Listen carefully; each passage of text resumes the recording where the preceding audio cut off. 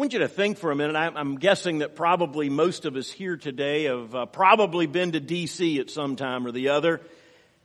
And I want you to think back to the very first time you went and you walked into the city and you saw the Washington Monument. The very first time you saw the Capitol building up there on the hill, maybe the Lincoln Memorial, and all of those incredible sights in person, not just on television.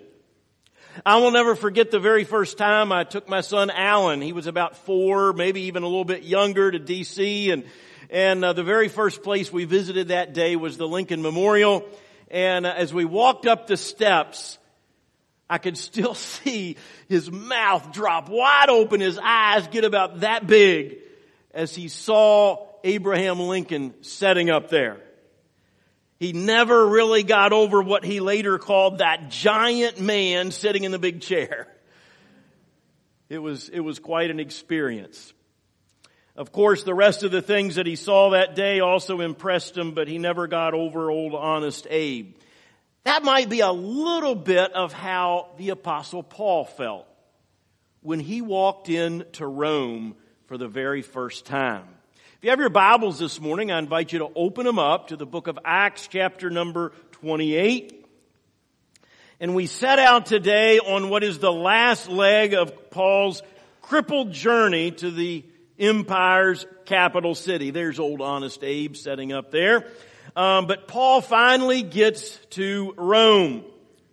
7 or 8 months ago, during his trial in Caesarea, Paul appealed to Caesar. That initiated the voyage across the Mediterranean Sea that encountered harsh winds, a ferocious storm, and ultimately the disastrous shipwreck that we saw 2 weeks ago. Last week, we watched as Paul ministered to a whole lot of sick people there on the island of Malta where they crash landed. Ironically, the word Malta actually means refuge. And that's exactly what the island became for Paul and his friends during the next couple of brutal winter months. So to get them going again, we're going to read Acts 28, beginning in verse number 11. And if you're able, I invite you to stand as we share that together. Acts 28, beginning in verse number 11. Hear the word of the Lord. After 3 months, we put out to sea in a ship we had wintered in the island, that had wintered in the island. It was an Alexandrian ship with the figurehead of the twin gods Castor and Pollux. We put in at Syracuse and stayed there 3 days. From there we set sail and arrived at Rhegium. The next day the south wind came up, and on the following day we reached Puteoli. Keep your Bibles open this morning. God, anoint this word today, I pray in Jesus' name. Anoint our hearts and minds and ears and eyes and hearts to see it, to hear it, to act upon it. We invite you, Lord, to do your work in us. We ask in Jesus' name, and everybody said, amen. You may be seated this morning. So Paul and his buddies have spent the last 3 months on this island, this fairly small island there in the Mediterranean called Malta. And finally, they're able to get going again. Probably by now it's late February or early March. By that time of the year, the Western Mediterranean at least was suitable for some short voyages, which this one would certainly be. They got on another ship that actually was headquartered out of Alexandria, Egypt down here, spent the winter on Malta, and was probably also carrying grain up to the capital city of Rome. Luke includes the fact that the figurehead of the ship featured the twin gods Castor and Pollux. Now, I would have shown you more than just their heads, but it would not have been appropriate. Okay? Let me just say, these two gods were the sons of Zeus. They were considered to be the patron deities of sailors and ships, and they thought that they would keep sailors and ships safe at sea. Well, they didn't do such a hot job a couple of months back, did they? Isn't it interesting how we always go back again and again to the same old failed ways, even when they cause us problems? And yet that's exactly what many of the sailors and folks had done. I'm sure Paul used this as an opportunity to point out their lifeless inability to provide any help whatsoever, and about how the real help came from his God when he saved them just a couple of months ago. Castor and Pollux. So they sailed the 100-mile stretch up to Syracuse. This is not the Syracuse in New York. This is the one that was the capital of Sicily at the time. It was known for its beauty. It had a population of about 250,000. They stayed there for 3 days before sailing on up about 70 miles to Rhegium. Rhegium was a common stopover as many different people traveled towards Rome. And it is the ancient, this is what it may have looked like at the time when they sailed into port. And Rhegium was the old name for the modern city of Reggio in Italy. When the following day offered them a perfect wind from the south, they sailed 200 miles on up to Puteoli. Puteoli was actually the main harbor for the city of Rome, even though it was about 100 miles south. This is where most of the traffic came in until another harbor was built several years later. The grain and everything else would be offloaded here and then carried up overland up to the capital city. The city of Puteoli was on the northern bay of Naples. The Archaeology Study Bible tells us the name came from the Latin word puteri, which is what we get our word putrid from. You know what putrid means, right? Whew. And apparently that's exactly what this place was. It stunk like sulfur because of the volcano cauldrons that were in the area. Now, nevertheless, it became quite a playground for the rich and famous from Rome who came down there. I don't know, somehow they must have put nose plugs in or something. But the harbor had a massive breakwater that had 15 arches connected by these arches that the piers would support. And it was quite an engineering marvel of its time. Now that's what the harbor of Puteoli looks like today. And most of the old city is beneath the modern city of Pozzuoli. Paul is gradually getting closer and closer to the epicenter of the Roman Empire, Rome itself. Look back at your scripture, verse number 14. There we found some brothers who invited us to spend a week with them. And so we came to Rome. The brothers there had heard that we were coming, and then they traveled as far as the Forum of Appius and the 3 taverns to meet us. At the sight of these men, Paul thanked God and was encouraged. When we got to Rome, Paul was allowed to live by himself with a soldier to guard him. So somehow the believers in Rome had gotten the word that Paul was on his way, and so they traveled down from Rome. They traveled down the south, went about 100 miles, so that they could meet him. Now, we don't know exactly who these brothers were. If you read Romans chapter 16, however, there's a whole list of possibilities. Paul goes through a whole lot of contacts that he has there in the capital city. But Paul and Luke and Aristarchus would have traveled on the Appian Way as they made their way from the harbor up to Rome. This is a map of the Roman road system of the time. It's pretty impressive, is it not? Many of those roads actually still exist. This road system was built so that the Roman army could move from place to place in the Roman Empire fairly quickly to squelch any kind of an uprising.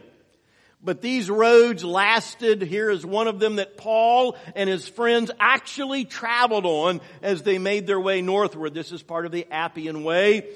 And they survived over 2,000 years, Brother Tim, without interstate alerts. Okay? Can you imagine that? The Forum of Appius is located about 43 miles south of Rome. It was noted at the time for its wickedness. They got off here and they began to make their way north. And this is what the area might look like today, the surrounding area in that particular region. 10 miles further north, there was a place called the 3 Taverns. The Greek word for tavern meant something like a first century bed and breakfast where you could spend the night and then you could get some grub before you set out in the morning. The town of Three Taverns got its name because of three buildings that formed the core of what would become a much larger community. Interestingly enough, the remains of three small buildings have been found right there. Once again, Luke's accuracy as a historian is unparalleled. It is unmatched.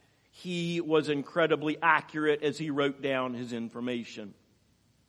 Although Luke doesn't tell us this, they probably spent the night here at Three Taverns before their final jaunt up to Rome the next day.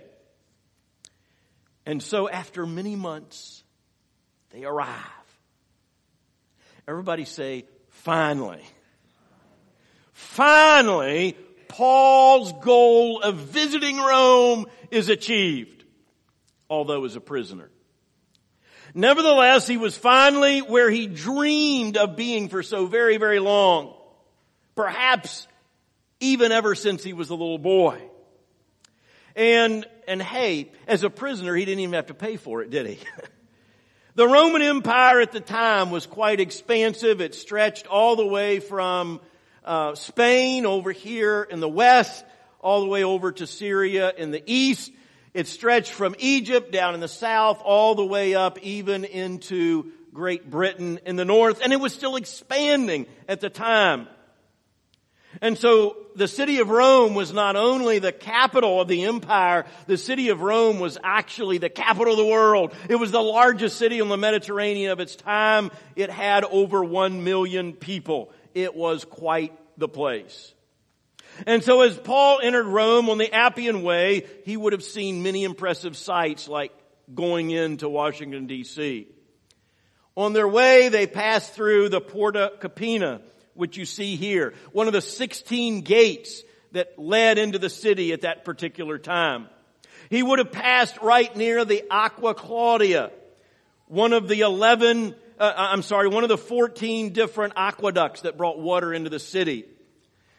This one, 11 stories tall. It was completed about 10 years before Paul got into the city. It was about 42 miles long, and look, it's still there 2,000 years later.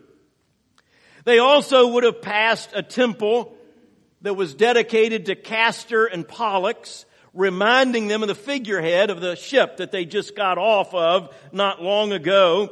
And today, only 3 columns of that temple still stand. After that, they came to the Roman army barracks, which are also still there, known today as the Castra Praetorian.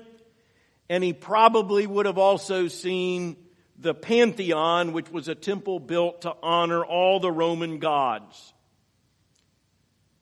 I would love to have seen the look on Paul's face as he walked into Rome for the first time.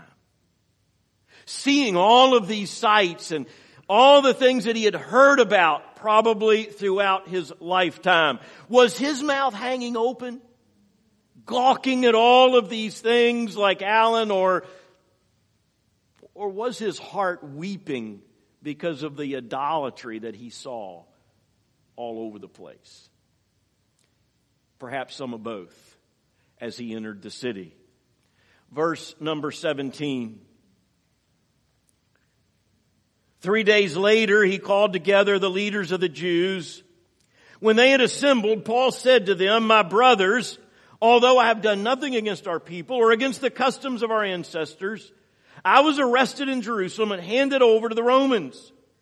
They examined me and wanted to release me because I was not guilty of any crime deserving death.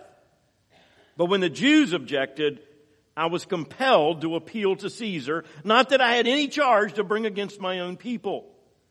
For this reason, I've asked to see you and talk with you. It is because of the hope of Israel that I am bound with this chain." And so we understand Paul is not in Rome to sightsee. Officially, he is there for his trial, but Paul knows his real reason is to share Jesus with everybody he possibly can. Amen? He doesn't waste a bit of time doing that. He immediately sets out, he finds the Jewish leaders and gets them together.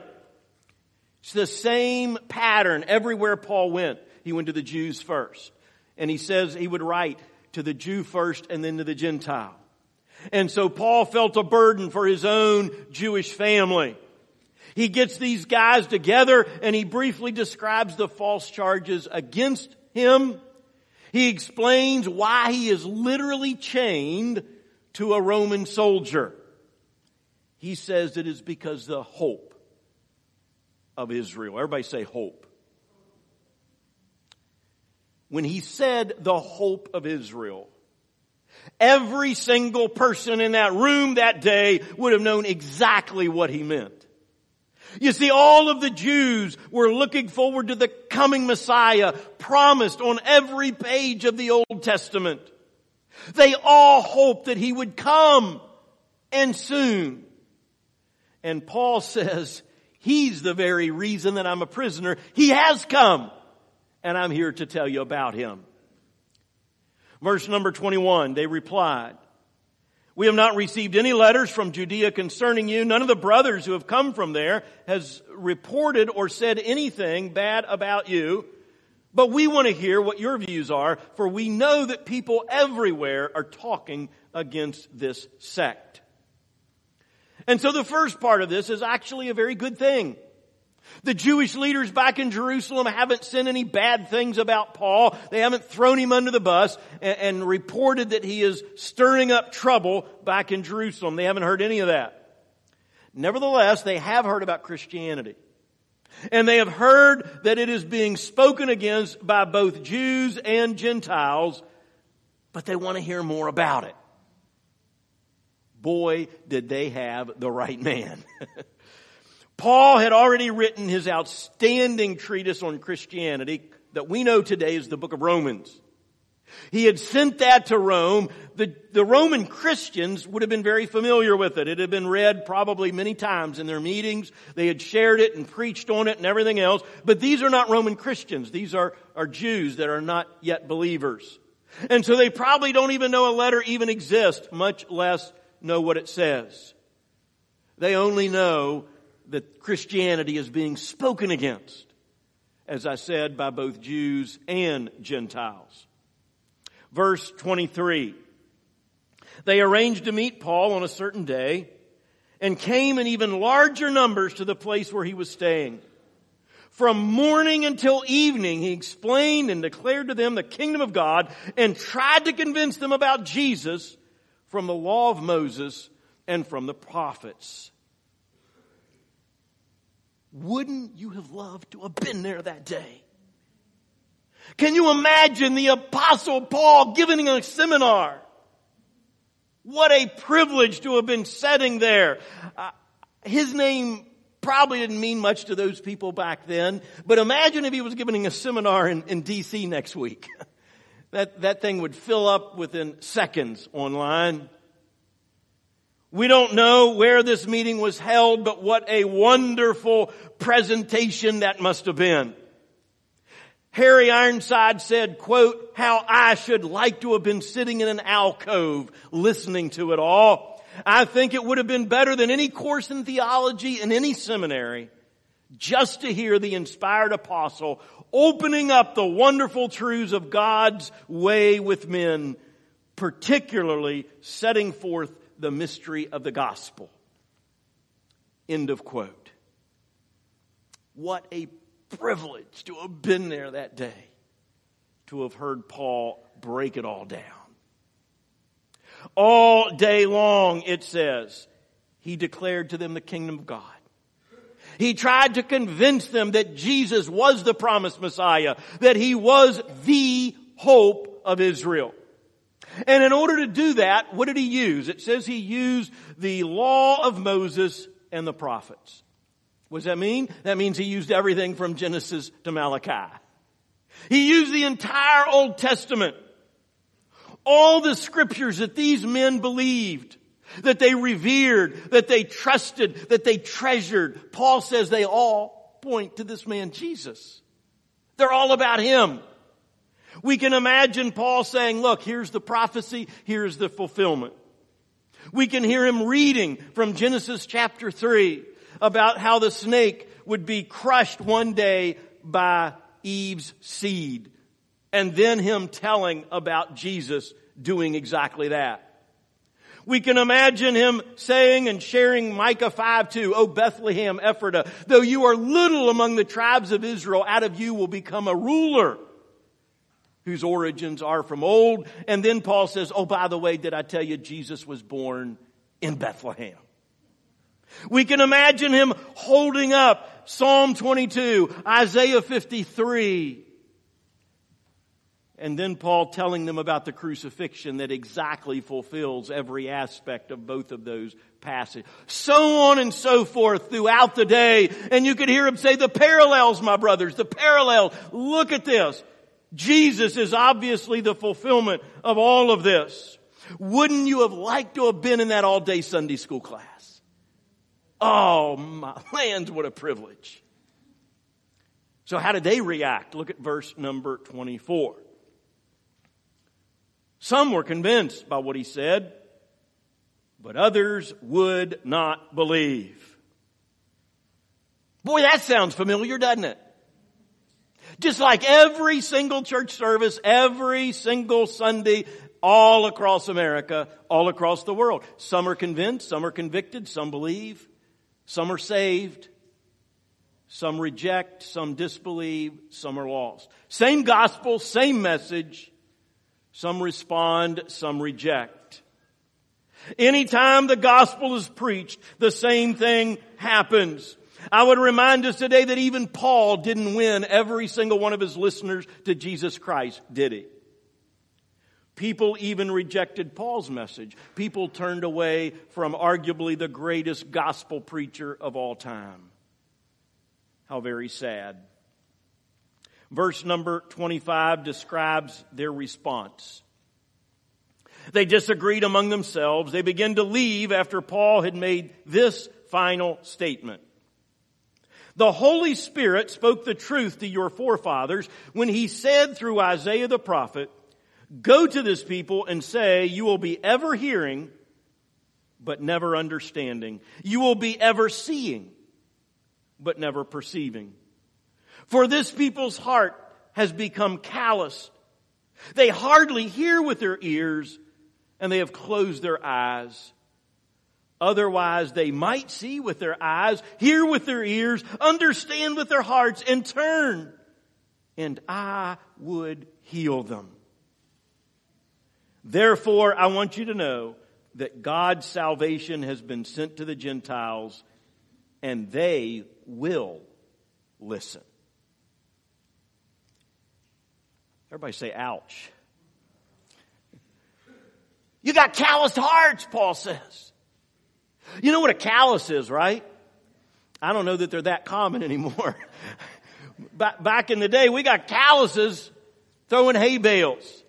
You get calluses from digging with the shovel and working the hoe and everything else. You get calluses from driving, and so calluses build up. It makes it tough and hard. And Paul says, you got calluses on your heart. He's quoting Isaiah, who said it many years before, and you won't let the truth in.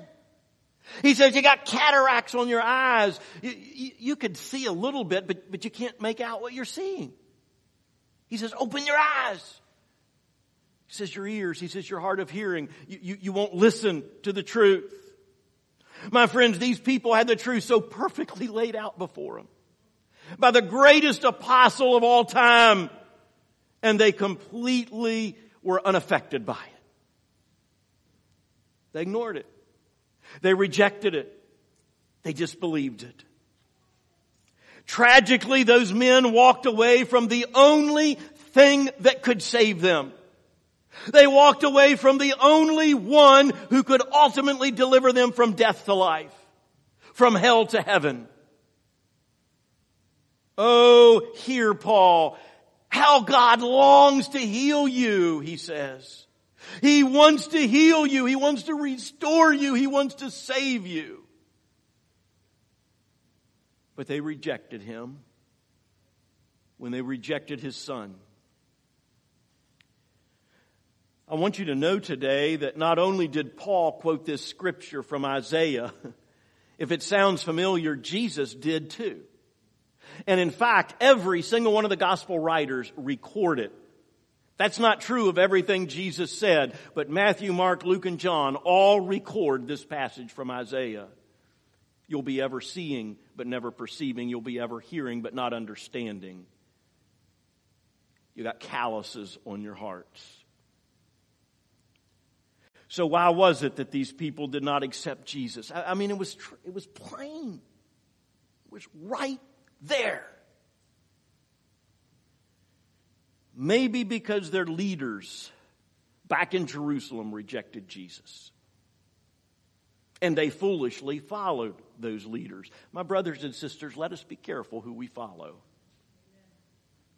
Maybe it was because although they claimed to believe all of those prophecies in the Old Testament, somehow they didn't think they would happen during their lifetime. Maybe. I don't know. Can God do something right now? Amen. And He is. Perhaps because Jesus didn't lead a military revolt against Rome and set up some kind of a political kingdom. I don't know. I wish I could tell you this morning why they turned away.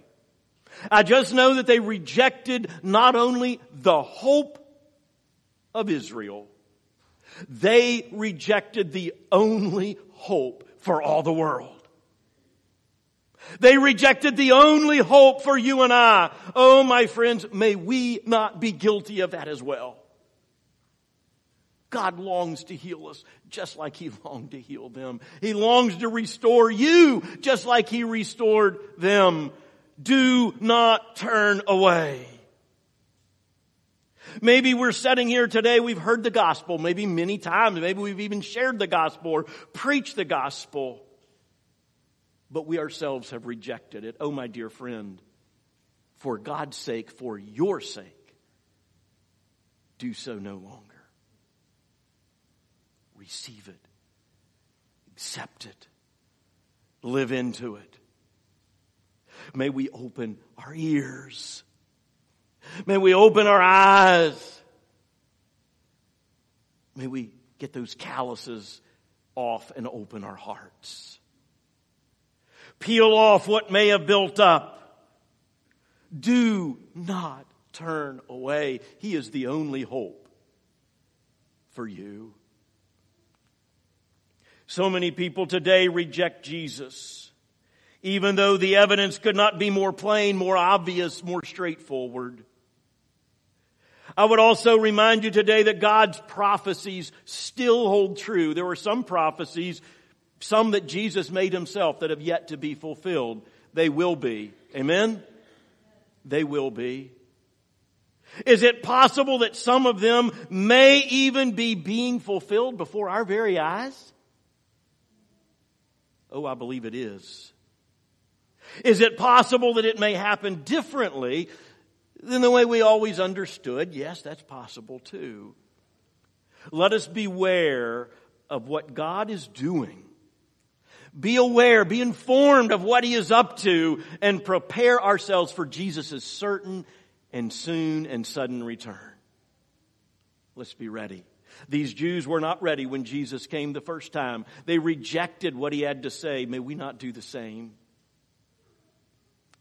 And so, while Paul might have been awed by all the sights in Rome, they didn't distract him from his mission of lifting up Jesus.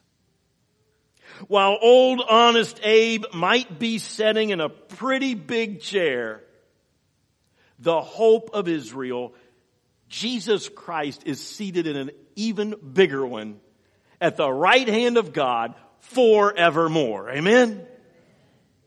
And Paul never lost sight of Him. He encouraged others not only to look to Him, but to worship Him, to honor Him, and to receive Him as their Lord and their Savior. My dear friend, if you never have, do that today while we pray right now. Let's pray. God, I thank You today for Your faithful servant, Paul. I thank you, Lord, for his faith, even in chains, to share the gospel in spite of the threats, in spite of rejection, in spite of everything else, that he was faithful to share Jesus. God, may we do the same.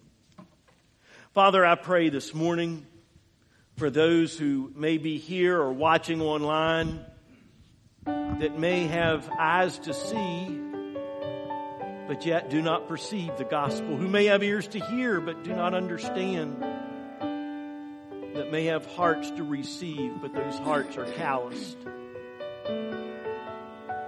Maybe it's a callous that's been built up because of a tough time in life. People that didn't treat them right, maybe abused them and said nasty and bad things about them, did bad things to them, and maybe losses that they've experienced along the way, calluses have built up. God, I pray this morning that your Holy Spirit would take your heavenly scalpel and peel back those calluses, just cut them away. That the truth of the gospel of Jesus Christ might penetrate, that their heart might be changed by the love of Jesus this morning. God, I pray that you would remove the cataracts from our eyes. Remove the impediments from our ears, that we might hear, that we might see. Help us, oh God, to turn not away, but turn toward. As we continue to pray here today, dear friend, if you have never received Jesus as your Lord and Savior, oh, my friend, open your ears and eyes and heart today and welcome him in. He's not only the hope of Israel, he's your hope. He's your eternal hope, forgiving all sin, restoring that which others have taken, presenting you faultless before his presence and glory.